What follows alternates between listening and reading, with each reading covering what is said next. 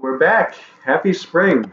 I want you all to know that I had suggested some bits and Andrew vetoed them.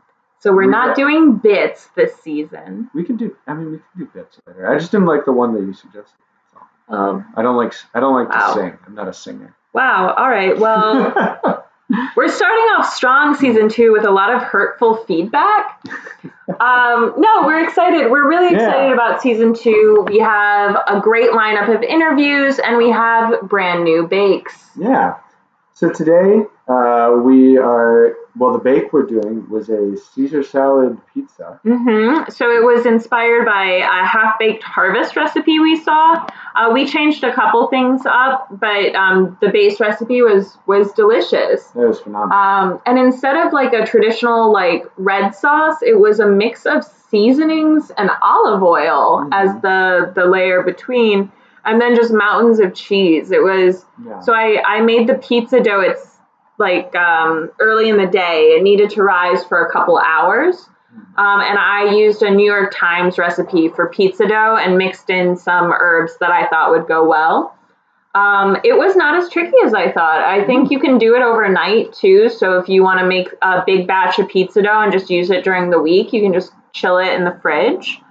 It was my first stab at pizza dough from scratch. It was delicious. I enjoyed it. And then, it was like that kind of olive oil mixture and some kale and a big thing of mozzarella. Yeah, so the original recipe says burrata, but our local grocery store does not carry burrata, which is like a very fancy, fresh version of mozzarella. So we use just a standard ball of mozzarella. And so it goes like the pizza dough, and you roll it out really thin, then the herbs and olive oil, and then the fontina and shredded mozzarella, and then you bake that. And then once that is almost all the way baked, you pull it out, and just for the last couple of minutes, you put the whole ball of mozzarella on the pizza, and it just slowly melts down. So you get this like center of just a huge chunk of fresh mozzarella on your pizza. It was great. Oh yeah, and then you top the whole thing with this kale Caesar salad. So 10 out of 10 on that one. Phenomenal. Yeah, I really enjoyed it. I heated some up the next day, and it was great because we used kale instead of like romaine. When we reheated the pizza, it just sort of wilted a little, but kale is a really great like roasted vegetable. So instead of having like a sad wilty salad, we just had great veg on top of the pizza. Yeah. So definitely recommend that. Yeah. I also highly recommend Dr. Lindsay Ham.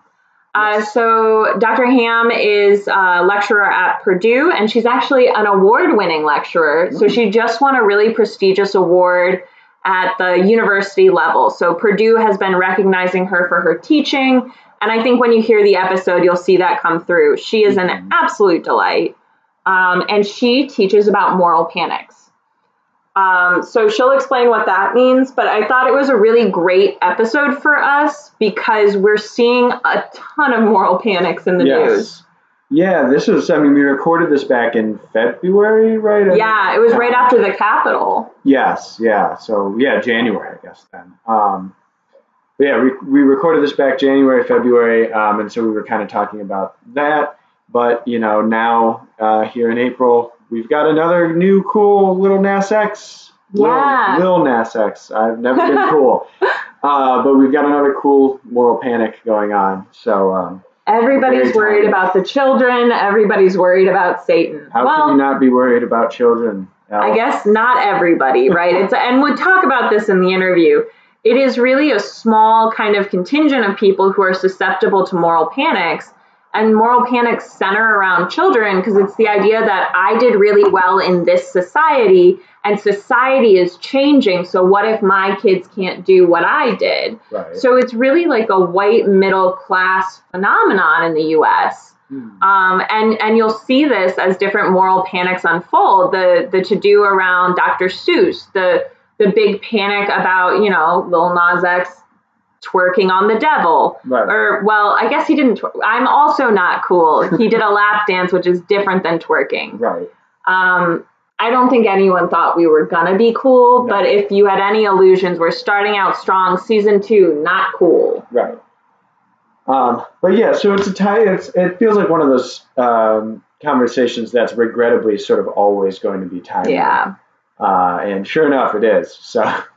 Yeah, so we give some tips on how to identify a moral panic, how to talk to people who are in the grips of it. Mm-hmm. We also talk about sandwiches, and that Lindsay and I do not understand them the same way that I think Andrew does. Yeah, the true moral panic to watch out for is people who don't like sandwiches.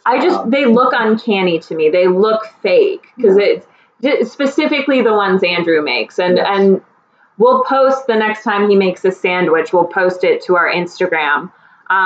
If you're not following us on Instagram, we are at Proofing and Lies, spelled out just the way we do in the podcast. Mm-hmm. Also, be sure to like and subscribe to the podcast. So for every review and like we get, that helps more people find us. So it's a super helpful way to help us spread the podcast.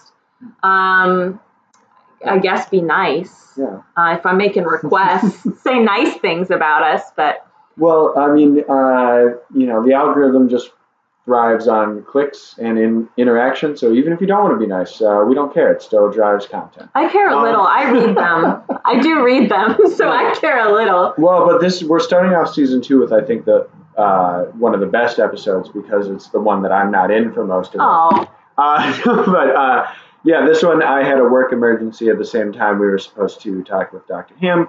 So unfortunately, I missed out on most of it, but Elle, I think, does a phenomenal job with the interview. Oh, well, thank you. Well, you come in to talk about the hard-hitting sandwich news. Yes, exactly. Yeah, well, and it proves that you are, in fact, a lawyer because he was away in court. Yeah.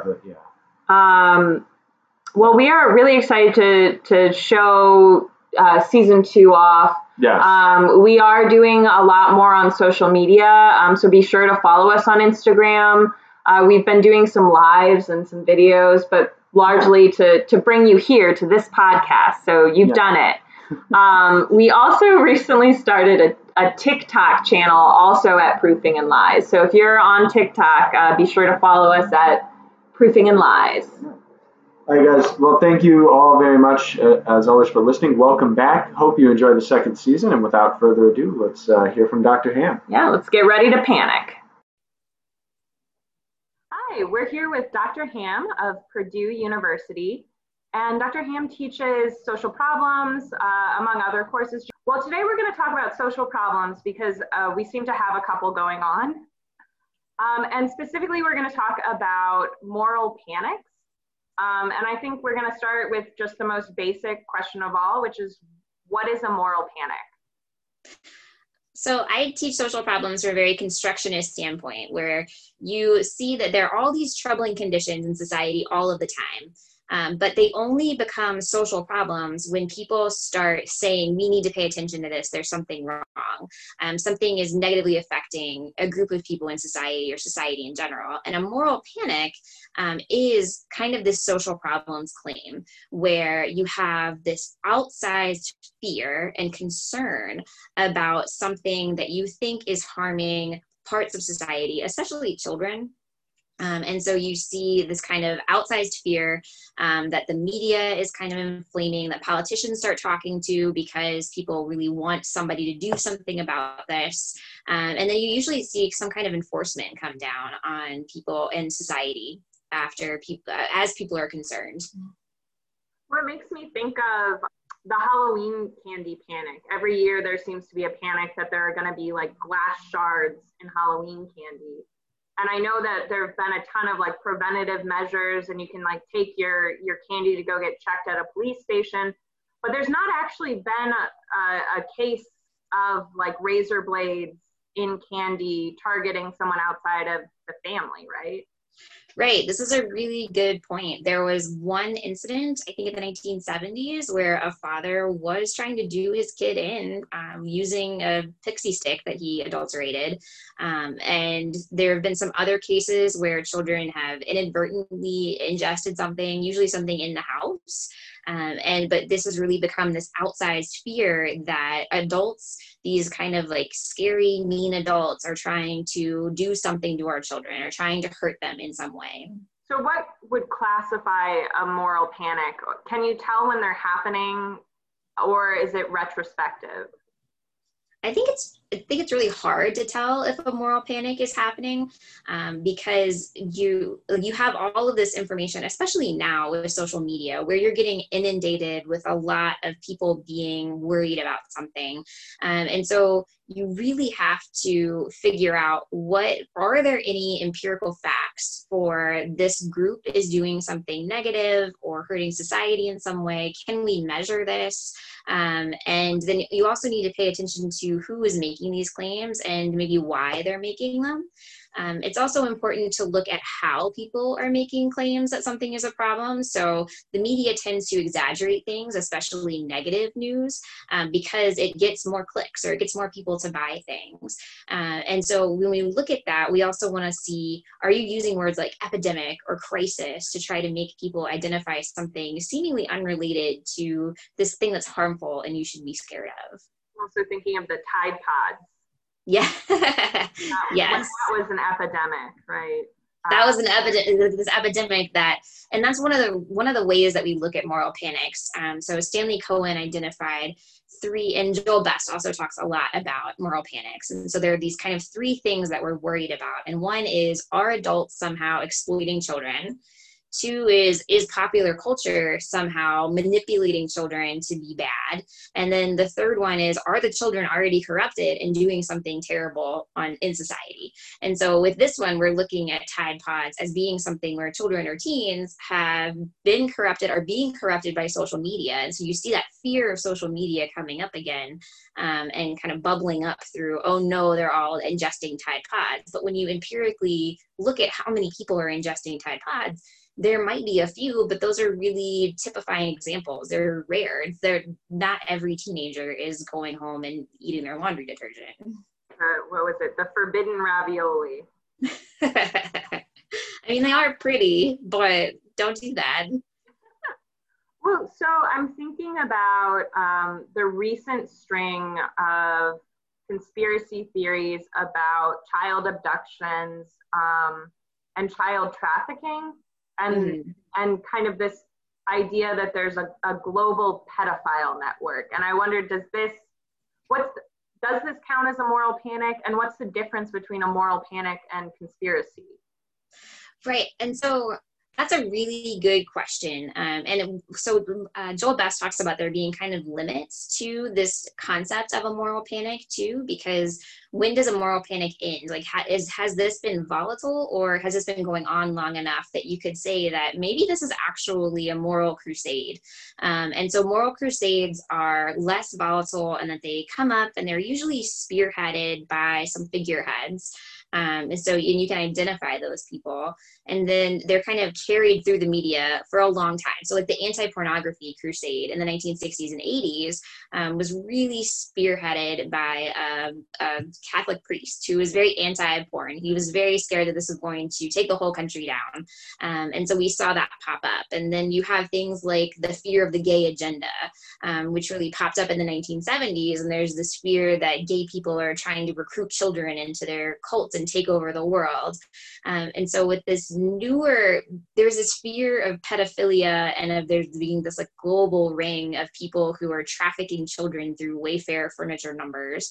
And I think this rises up over and over again. It used to be this concern about like white children being kidnapped and sold into slavery. And we're worried about like these white female teenagers who are going and being kidnapped in other places. And so now I think we have this whole Wayfair conspiracy and this whole idea that this pedophilic ring is taking over the government. It's interesting because you have things like Jeffrey Epstein pop up too, where you have these really rare kind of cases that people can point to and say, but look, that was happening. And then they can say that obviously that's evidence that this could be happening here too.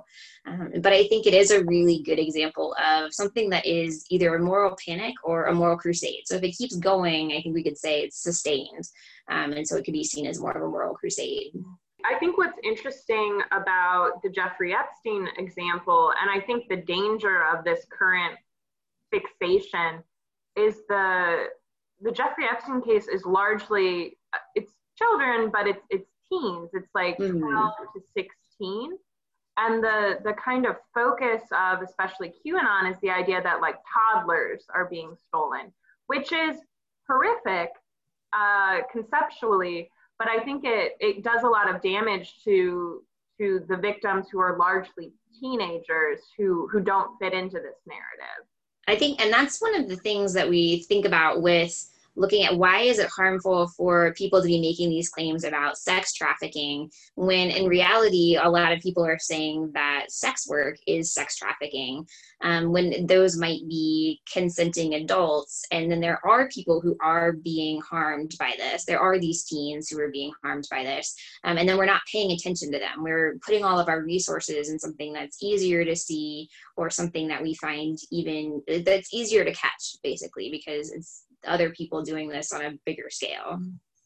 When it's less ambiguous, I think. And I would say that it's unambiguous, you know, to be engaging as an adult with a 16-year-old, but I think that it's so much more clear cut to people that, you know, toddler trafficking is wrong compared to someone who's 14 or 15.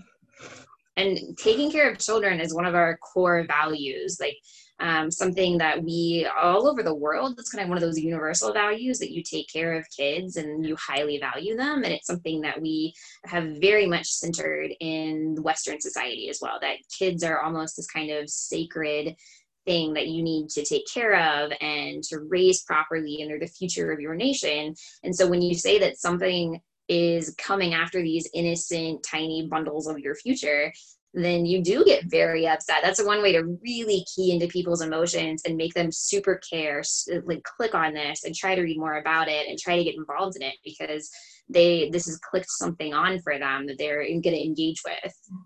Right, which I think is fascinating to me, because we do have documented cases in ICE of children and infants being abused, and of young teens and children being trafficked out of ICE detention centers. You know, we have those, and that didn't generate the same kind of outrage, even though those things are true. Right. And I think there's something about the moral panic about violent illegal immigrants going on right there. And so we know that's something that President Trump was really riling up around the 2016 election, and then trying again in 2020 to make people think that there are these hordes of people who are coming into the country from our southern border, and they're coming to hurt our white children, basically. And so we have the media and Trump and these other supporters have really othered these children and see them as less worthy or as less human. And so it's not as concerning what's happening to them. It doesn't fit into this moral panic narrative that they have to be as worried about them. So it seems like, and maybe this is just the examples that I know of, it seems to be a very white middle class phenomenon, the moral panic. And I don't know if maybe there are other examples, or is that a correct perception? I think you're right. I think this is something that is largely this kind of white middle class fear. And so the first moral panic that Stanley Cohen was documenting was this fear of the mods and rockers in post-World War II Britain. And so there were these two groups of kind of like teenage hooligans, and they were some of them wore, like, rode scooters and dressed very pepperly, and some of them, the others, were like drove motorcycles and dressed in leather, and they were kind of rival gangs. And people were terrified of them, in part because the media was writing stories about them all the time as being these really scary hoodlums who were like tearing up beaches and hurting people. And so what Stanley Cohen found was looking at what there weren't actually that many incidences where these two groups were coming together. And then the media was possibly falsifying interviews and was tying other kinds of incidents into the mods and rockers that may have not been related at all. But so you had the middle class being terrified that something was happening to their youths, and that their youths weren't going to be developing into like this proper next stage of middle class. And I think you're right about these are fears that our white middle class children are not going to be able to become the kind of adults that we want them to be. And so I think it's a lot of that protection of this is the status quo that benefits me and that I want to see for my white middle class children who are benefiting from what the world currently looks like. And something is threatening that. And so we are going to be scared of it. Ooh, there's a lot to unpack there. So much to unpack there. I haven't actually thought about how racialized these are before, but I think you're right. Thinking about like when I was in middle school, maybe high school, my mom wasn't like overly panicked, but moms, and I don't know if any dads who were worried about this, were really scared of rainbow parties. Have you heard of these? Oh, I have heard of them. Yeah, so it was a very brief flash up I'm sure other parents of different genders were worried about it, but of moms being really scared that their teenage girls were going to these parties and putting on lipstick of different colors and then making rainbows on male anatomy. And so there's very little evidence that this happened at all, or maybe just a couple of times. But the media really hyped it up, and people were scared that their teenage daughters were going to go do these parties. And there was even a movie about it, which I think was partly satirical. I know, right? An interesting movie. I can't imagine what the plot is. I have a screenshot of a teenage girl putting on blue lipstick that I had put on that slide for class, is like talking about moral panics, and this is one that I definitely experienced in my lifetime. Oh man. So there's so many fears about sex tied up in there, especially sex and teenage girls. And I think that's why the QAnon conspiracy, they're interesting, because you have that pedophilia side of it. So you have that tie into sex and kids. But you also have this moral panic over, the core values of society, I guess is what we're seeing. And the kind of economic relationships that have benefited certain groups of people over others. And so they're all kind of tied together in this huge angry mass that we're seeing of all these different militias and people coming together. Well, it's interesting. Well, I saw someone commenting on this, and I wish I remembered the person's name, but they were talking about how so much of the violence that happened in DC in January was about perceived dangers and perceived insults, and not really based in reality. And I guess I wondered, how do you get to the point where you see something that isn't real as a deadly existential threat? I think that's the big question right now, right? Is that so many election officials and so many political officials have come out and said this election was not stolen. We counted these votes by hand and by machine, and we know that this is what the votes were and this is what this looked like. But there is this contingency of society, and it seems like a lot of Americans, like a decent proportion of Americans, feel like this election was stolen. And so how do you get to that point? Right. 5% of Republicans. Yeah, that's huge. That really suggests that we have people seeing reality drastically differently than other people. And so you come to this point where you're like, how do I know what's real? And how do I know what to trust? And I think part of this is that we are very siloed in what we're consuming. And so you have this one group of people who's consuming a lot of very negative and intense rhetoric over different kinds of social media. You had Trump finally got deplatformed, which I think is a really important part of how do we move past this. If we can deplatform certain voices that are leaders in this, we know that kind of works to help make people stop following them or not finding them as much. So we saw like Alex Jones was deplatformed. And there's that initial flash of everybody's going to try to follow him on Parler or wherever people are going right now.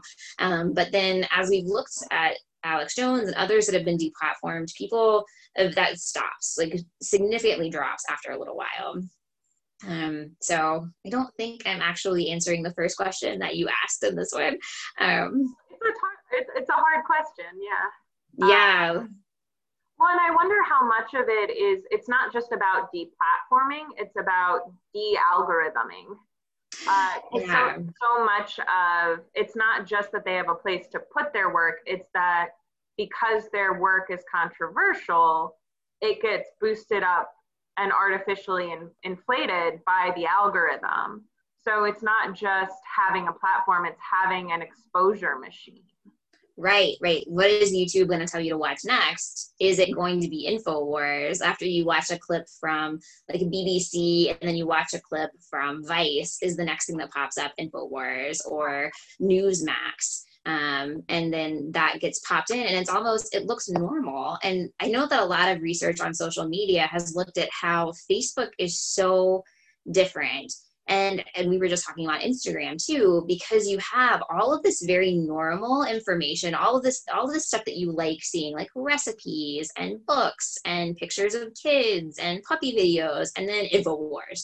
And then and so it doesn't even pop out that much. It's just kind of like your normal feed. And then it becomes part of your availability heuristic. Like it's part of what you think about and can easily call up in your mind.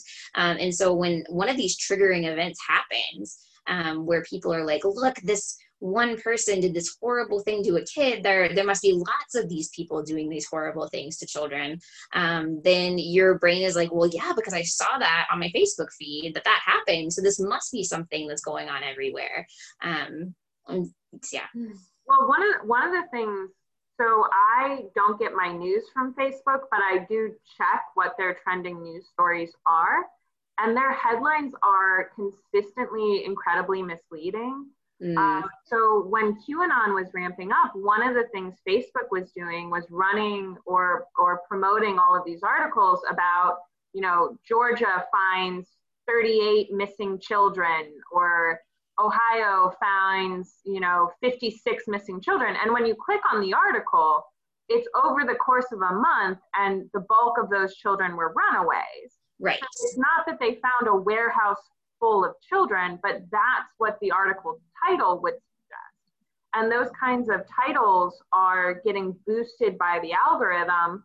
And most people don't click on news stories. So if you just want to see what's going on in the world, you would scan the headlines, and it would support your idea that there are massive numbers of children who are being trafficked, which there are children being trafficked, and that's horrible, but not the way that QAnon's, promoting it.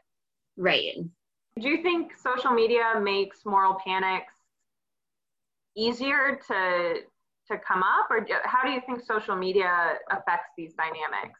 There's actually, I'm sorry, I talked over you. Oh, no, that's okay. I was just saying they've happened long before the internet, but what does the internet do to this?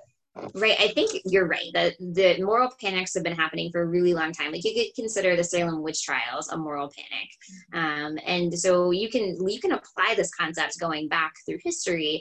But I think when we're looking at social media, and an article just came out by Walsh, and they found that social media, in their words, unleashed and intensified collective alarm. That basically all of these little tiny niche triggering events that people may not have paid attention to before get picked up by different pockets of people on the internet, or who can frame it to be the most triggering, to the most clickable, and then it doesn't go away. So if you really want to follow this, if you really want to follow this Wayfair conspiracy that people are trafficking children, then you on the internet are in charge of, you can go and seek that information out, and you can put that as something you want to see pop up.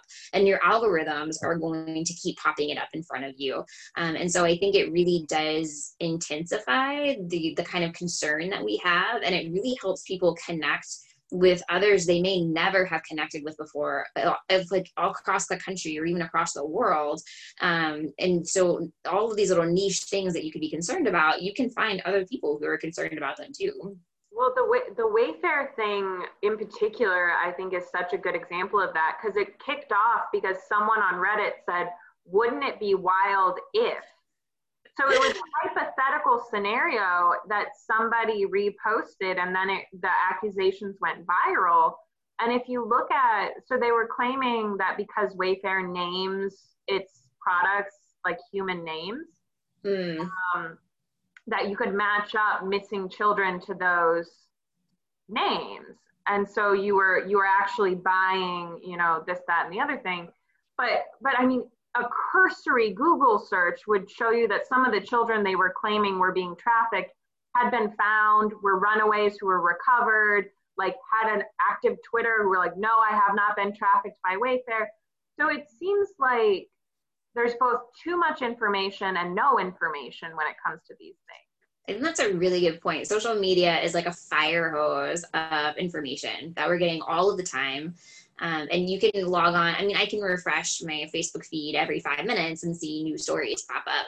And so there's just so much you're trying to take in. And I think part of it is that, so one of the things that we know as social scientists is that half of the battle of getting people to pay attention to something is really attaching it to some kind of culturally resonant theme. So like if you get people to think of this as this is attacking your freedom or this is hurting children, once you can do that with a story, then that's going to make it really pop out to people in this flood of information that you're getting. But you still have all of this stuff coming at you all the time. So how would you recommend people navigate the fire hose of information? How do you kind of suss out sources?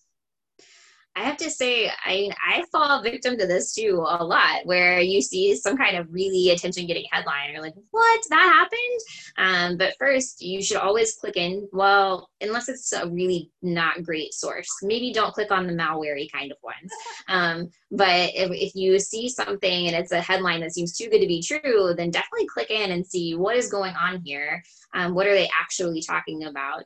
And then it's really, I mean, I know everybody talks about this, but finding that same story, but from different sources that are either going back to the Associated Press, like who initially reported this and how was it reported, and making sure that you're not just getting a bunch of things that are reporting off of the same misinformation. So looking for that, and then also paying attention to the framing of an article or the framing of a news story. And this is something I really stress in my social problems class, that it's really important to see how these things are packaged, because people are trying to, and it's not bad or good. It's part of rhetoric. It's how can I persuade people to care about this or to click on this or to buy this? And so you're going to use all of these tricks, all of these tools to make people want to engage with your material. So you're going to use words that are going to catch people's attention, like epidemic or crisis.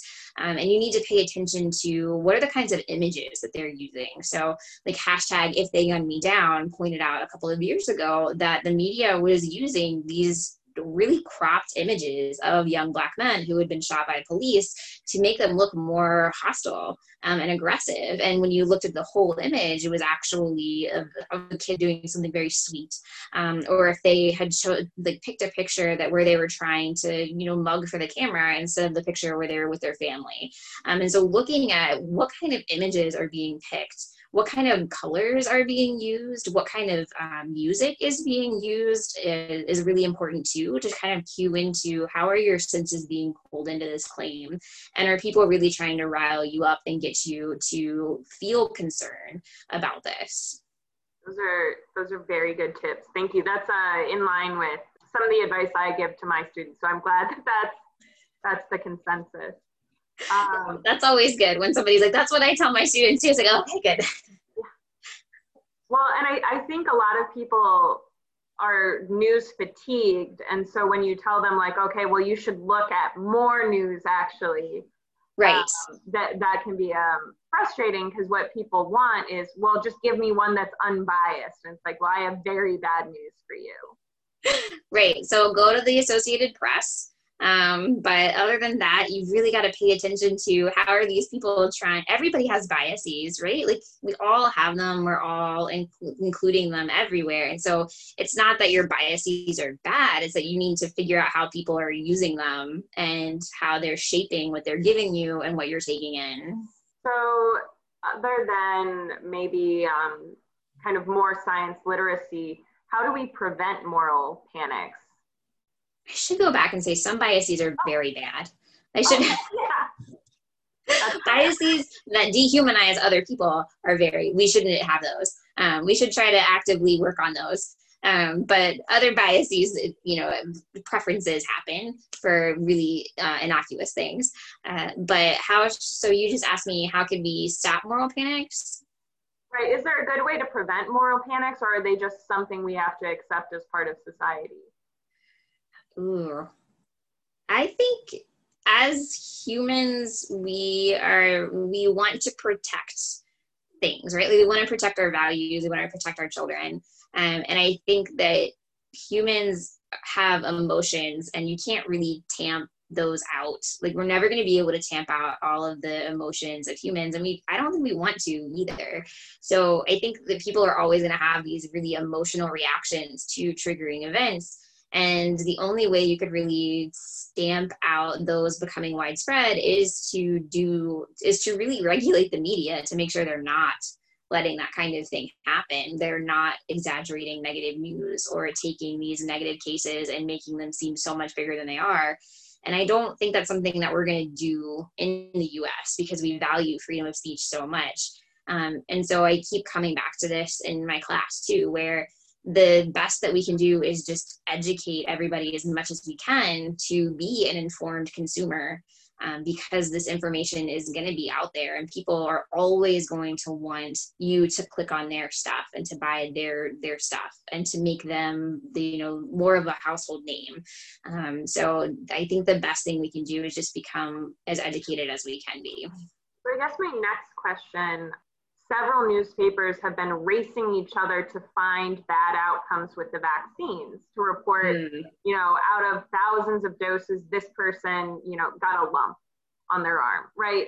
So it's almost ridiculous, the lengths to which different news places are going to show the adverse effects of the vaccine, which has actually shown in studies to be equally or more safe than other vaccines.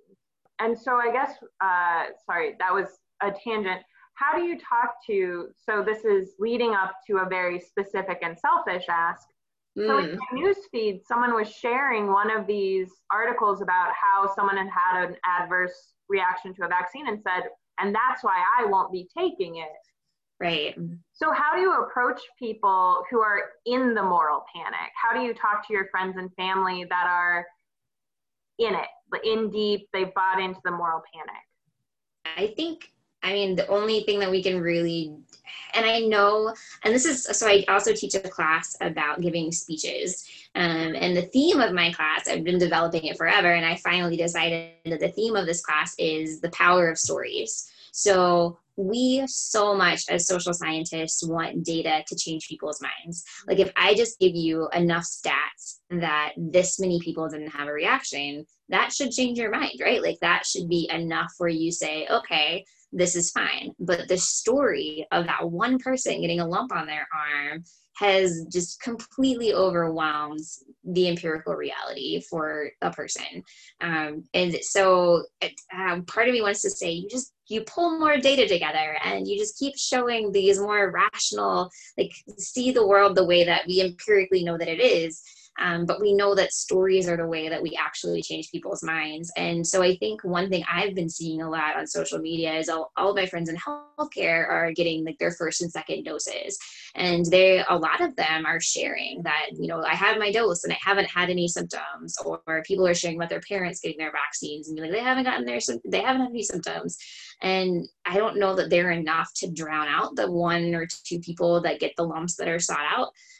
But I feel like those stories of I got this and it was safe, and if you could touch people that way, then maybe that would help convince people. That makes sense. That makes a lot of sense, because I regularly engage with some people who are down the QAnon rabbit hole, and it's really difficult to talk to them because they won't agree to what reality is.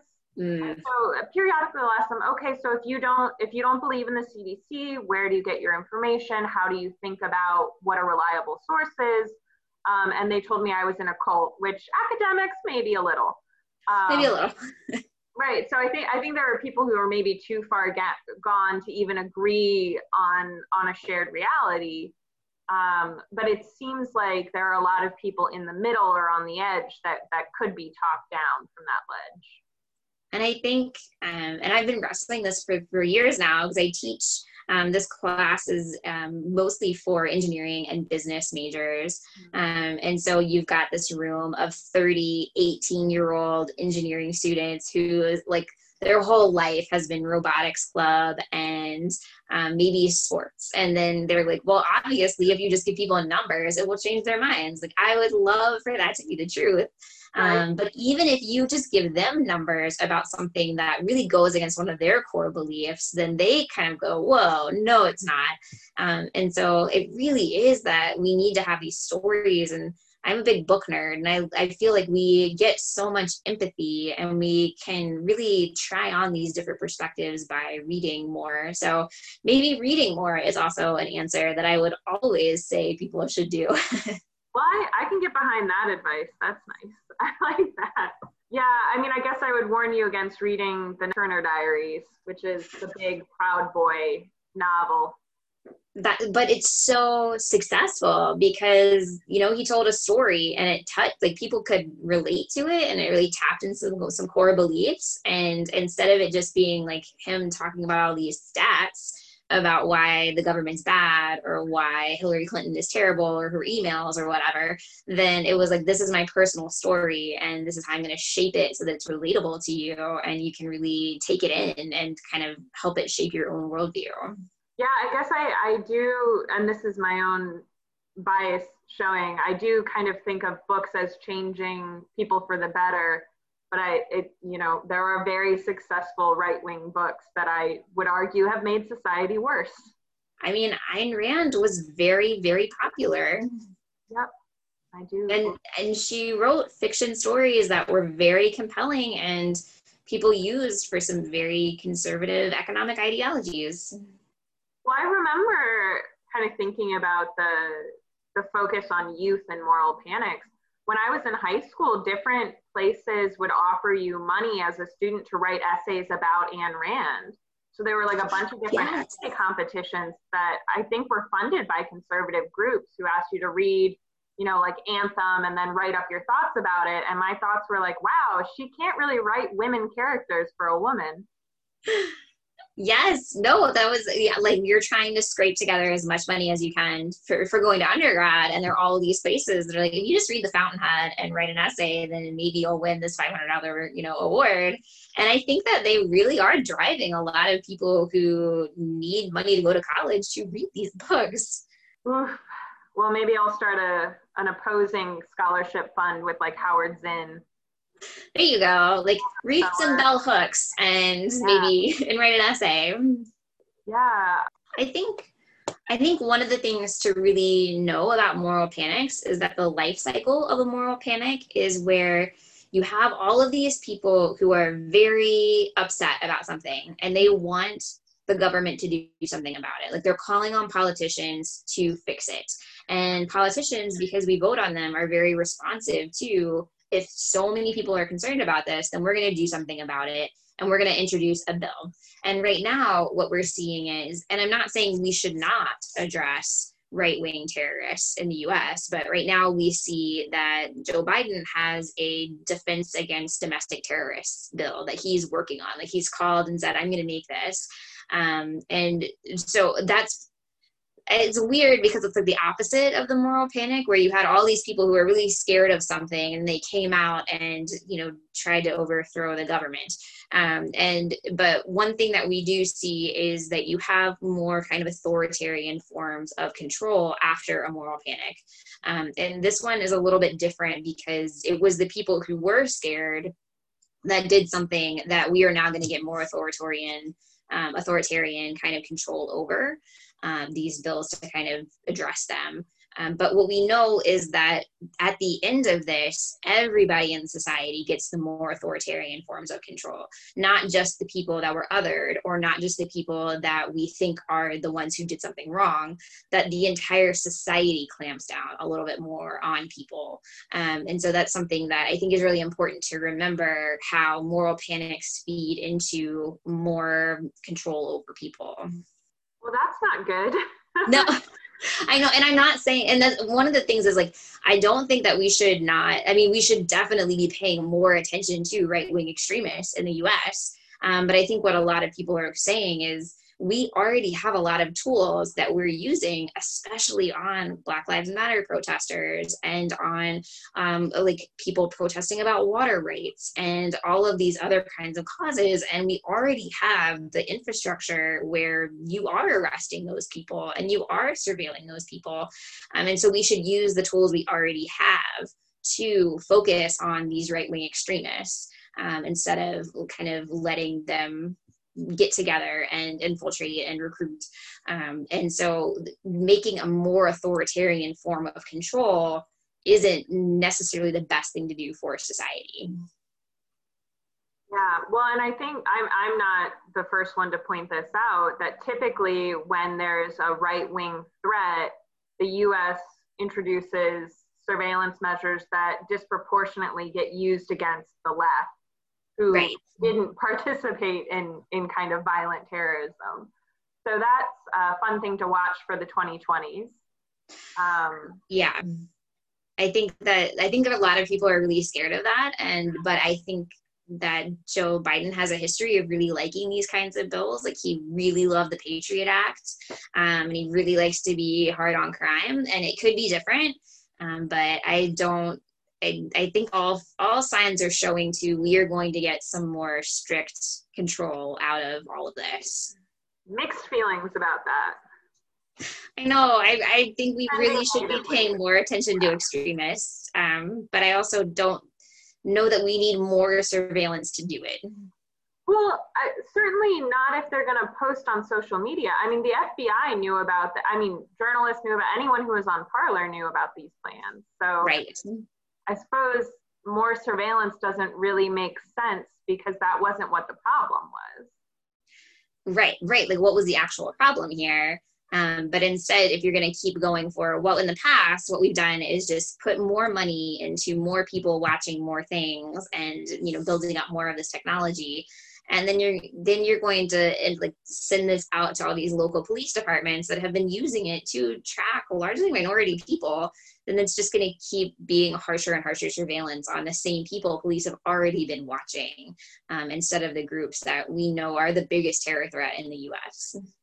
Well, that seems to be kind of the constant with moral panics, where it's like a seesaw of things that's not a real problem creating a real problem. Right? Because when you clamp down on people, you create a problem, and then people are like, this is a troubling condition that we should be talking about. And so that's the thing with social problems, is they're always kind of like oscillating, and people care about something and then they care about something else. But I mean, if you're looking at how does this end up translating into more authority, more control, you can see, I mean, just looking at the US from the 70s to now, how much more control do we see through things like the Patriot Act, and how much more surveillance do we have? So at this point in the interview, Andrew walks in, so he's going to say hi. Oh, hello. Hi. That's fair. Nice to meet you. Nice to meet you too. We've been talking about how the world is a great place and how, looking at the future, everything's bright and shiny. There is absolutely no problem with Biden introducing anti-terror. No, it's fine. As a public defender, let me tell you, I'm thrilled. Oh, yeah? Yeah, it's gonna rule. You don't see any, nothing bad could happen from this, right? We're gonna go after the bad people, and that's what's gonna happen. Well, that's all that ever happens. Is we only go after the bad people. No innocent people ever get wrapped up in moral crusades. Right? Oh, yeah. Talk about moral crusades. Yeah, I don't know. It's still going to court in person is still a weird feeling. Do they allow lots of people into the courtroom, or is it just right? Me and the client, and that's it. A deputy who may or may not be wearing a mask. Well, oh my goodness. Sorry, that reminds me of, speaking of moral panics, So there was a headline that's trending that this year was the deadliest year for law enforcement. And when you click it, it's because COVID, because a lot of people died of COVID because they refused to wear their masks. Sure. But it implies heavily that police officers are being murdered. Yeah, that does. So that'll be fun to deal with. There's so many things I think I'm going to have to talk about in class that I'm just trying to think about how am I going to hedge all of these. So Tom, actually, Clemson went back the first week of January. Wow. And I know he said that like the first day of class, he was already struggling with them even believing in survey data because they feel like surveys are like the vote, and that obviously people are playing with these and taking too many of them, or that dead people are in the surveys and that they're inflating the numbers. And so Tom was like, how do you even deal with students not even believing in, like, there's lots that's wrong with surveys, but this is a totally new area of disbelief that's coming in. Well, I think the most fascinating thing I've been dealing with is talking to people about things that happen that have been highly documented.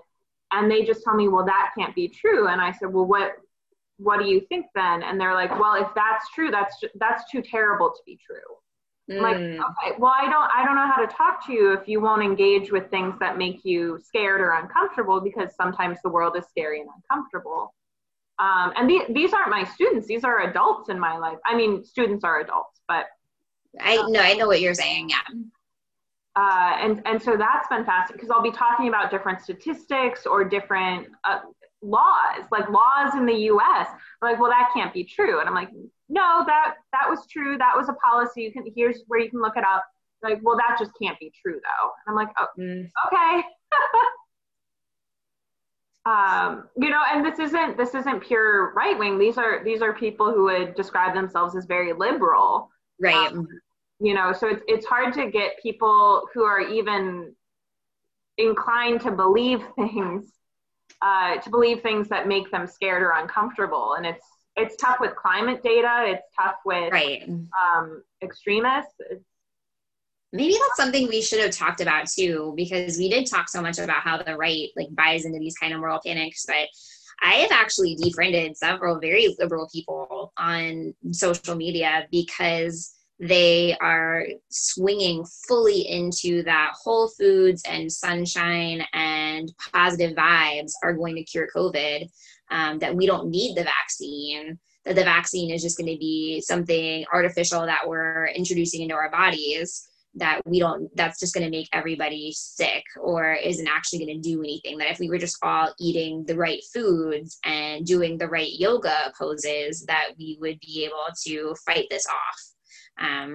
And so that I feel like that panic about vaccines being this artificial thing that you're kind of injecting into the populace is also, I mean, a moral panic about, it's almost a moral crusade about vaccines at this point.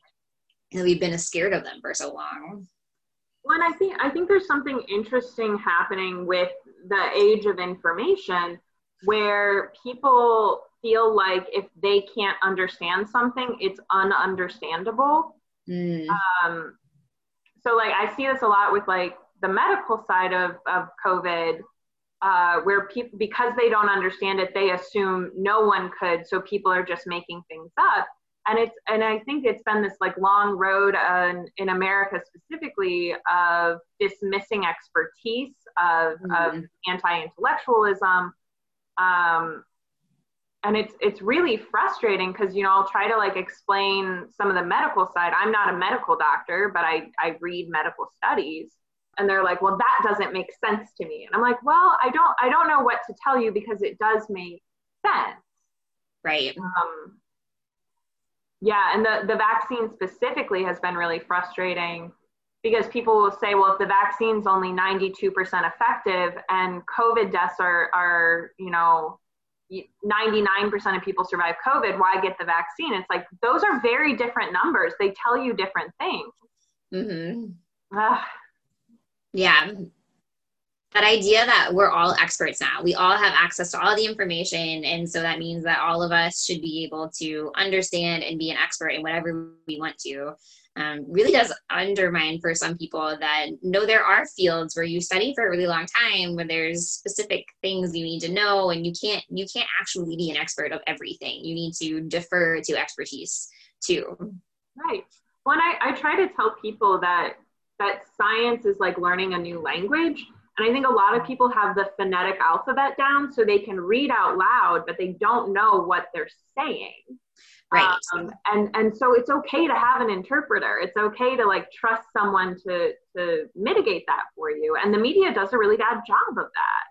The media is terrible at conveying science, but scientists are also really bad at talking to the media. So there's this huge gulf where we really do need science communicators. And I think that's something that liberal arts can really help STEM majors do, is how do you communicate this information? How can you take these numbers and turn them into stories that actually help change people's minds? Yeah, and I mean, to plug a past episode, we interviewed someone who is a professional science communicator. So we have a whole episode on how science communication works, and that it's its whole independent discipline. Mm-hmm. And I think scientists take for granted that if their work is good, it should speak for itself, but they're used to talking to other scientists. And I think the public who feels like if you can read it online, then you are the expert.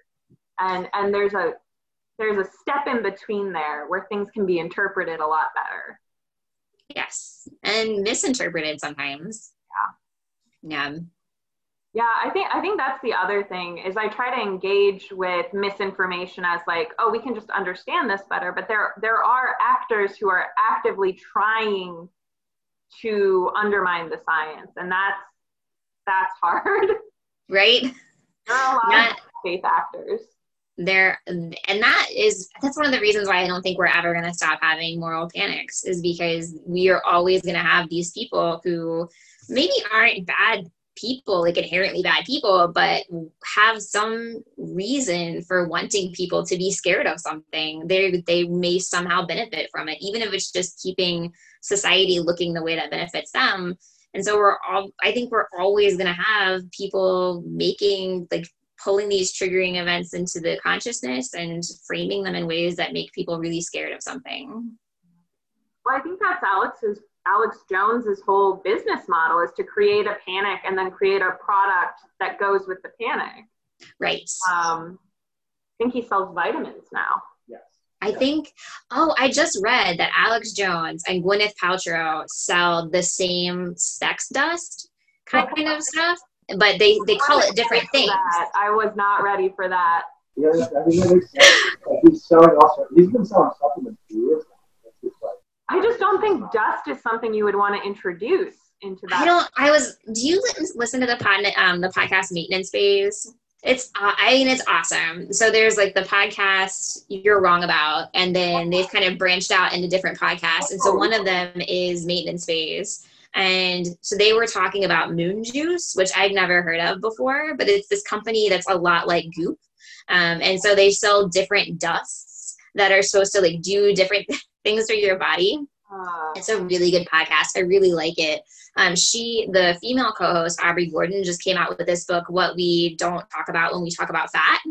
And it's so good. It does such a good job of showing all of these very individual instances where she's been discriminated against and how she feels as what she said. She calls herself a very fat person.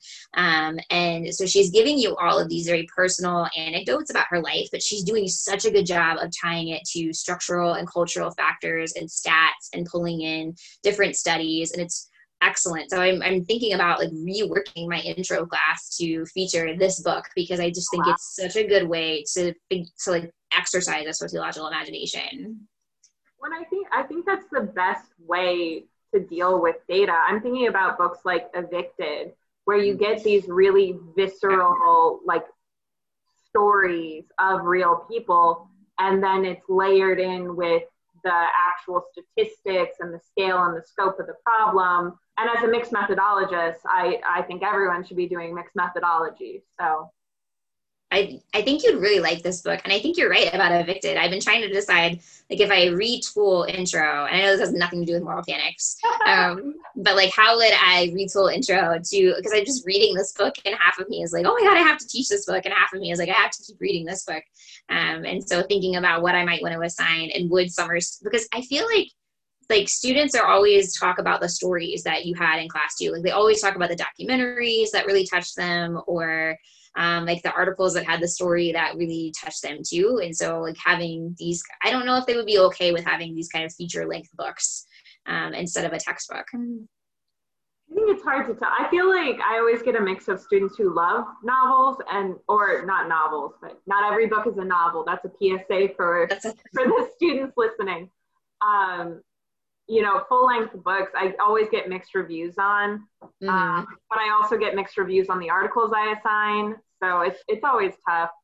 Yeah. I do a mix of things, and usually I do a mix of things that one student hates at least one type of media I assign. Yeah. We just opened this with trying to make a class that everybody likes is absolutely impossible. So trying to accommodate everyone, not like in the accommodations that you need to be able to access everything, like accessibility accommodations, but the accommodations of preferences and learning styles. It's just really hard to try to wrap all of them up in one course. Right. I mean, it's like a chef's salad of information where like, there's definitely going to be one ingredient you hate, but there's probably going to be like 2 or 3 ingredients you don't hate. So that's what some you should just try because you haven't had yet. Yeah. I actually hate chef salads, but I love teaching. Do you hate them because they have all of that slimy meat on them? That's probably it. Yeah. That's probably it. They just feel very slimy to me. Well, I think the only time I had chef salad was in grade school cafeteria, so I imagine that was also a factor. Yeah. The things as an adult, because I stopped eating meat at 12, that I don't like because I was introduced to the child version of it. Yeah. No, I have been vegetarian for so long. I haven't had, but just the idea of sandwich meat just grosses me out so much. The memory of it. No, we have that discussion quite a bit. So are you a mixed omnivore vegetarian couple? My husband and I are too, yeah. It's always I love sandwiches for lunch.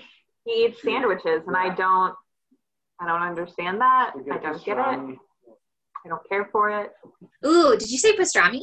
Yeah. Oh, okay. Yeah, I don't know. Yeah, that's my favorite. My favorite sandwich is pastrami on rye. I don't get it. I do love rye bread. I will give you that. Yeah. It looks like a cartoon lunch.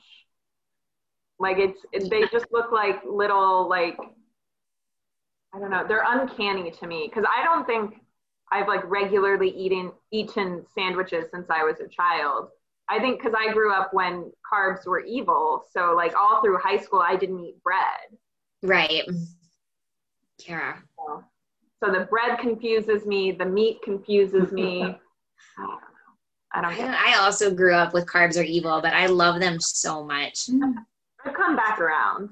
They did. And well, I mean, you have a whole baking podcast. So obviously you are a very big fan of the carbs too. Back on well, okay. I don't want to take up your whole afternoon, but is there anything I feel else? Like you're going to have to do a lot of editing of this, and I apologize for that.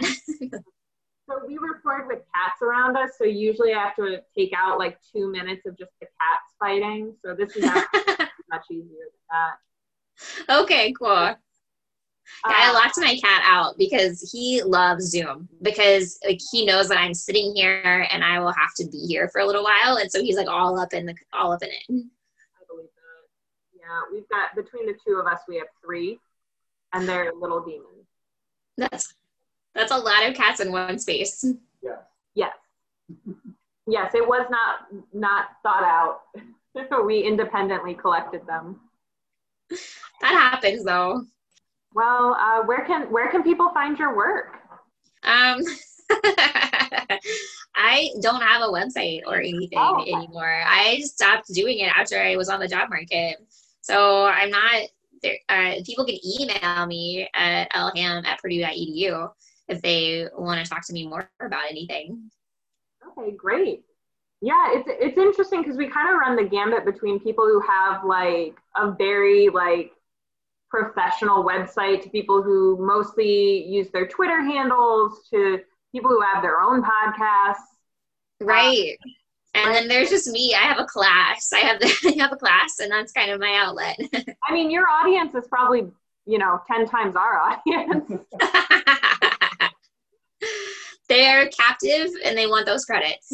Yeah. Well, who can blame them? No, I can't. I can't at all. So I just try to make it as useful for them as I can.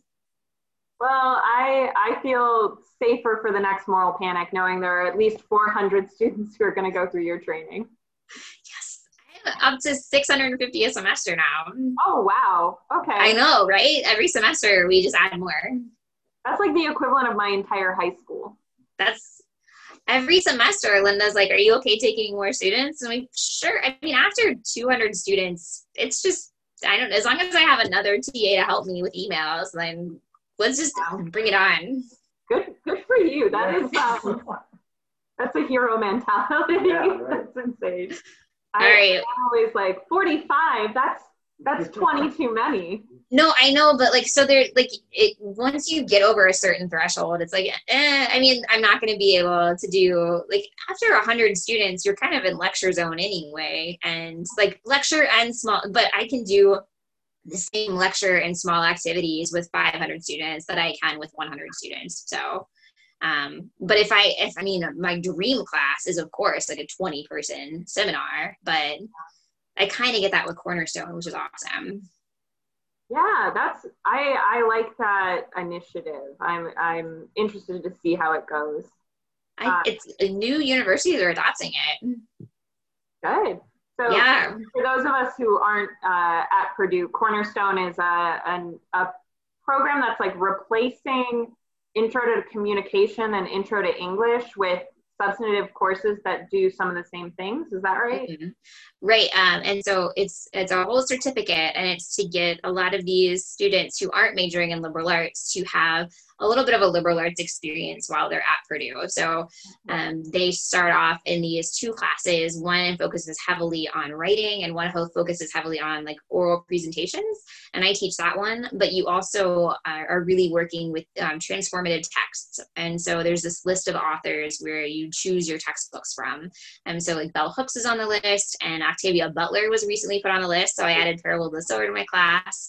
And Orwell is of course on the list. And so students you're reading these texts in a group of 30 and they do presentations in my class. And then they get to pick other liberal arts classes that they want, and they get this Cornerstone certificate. That's awesome. And I think the idea is that it's taught by faculty versus grad students, so that more students are getting introduced to faculty early on. Right. And so it's supposed to be that you're getting introduced to faculty that you can take more classes with, that you can build mentor relationships with too. Yeah, and that, I mean, at a huge university like Purdue is so interesting to see. I'm very optimistic about that. Me too. I think I really enjoy it. Thanks so much for being with us today. We were really excited to do this episode, and I've had, the great delight in working with you before, and I've worked with you as a TA for this social problems class, so it was fun to bring that full circle. It was great to talk to you. Yeah, thanks so much.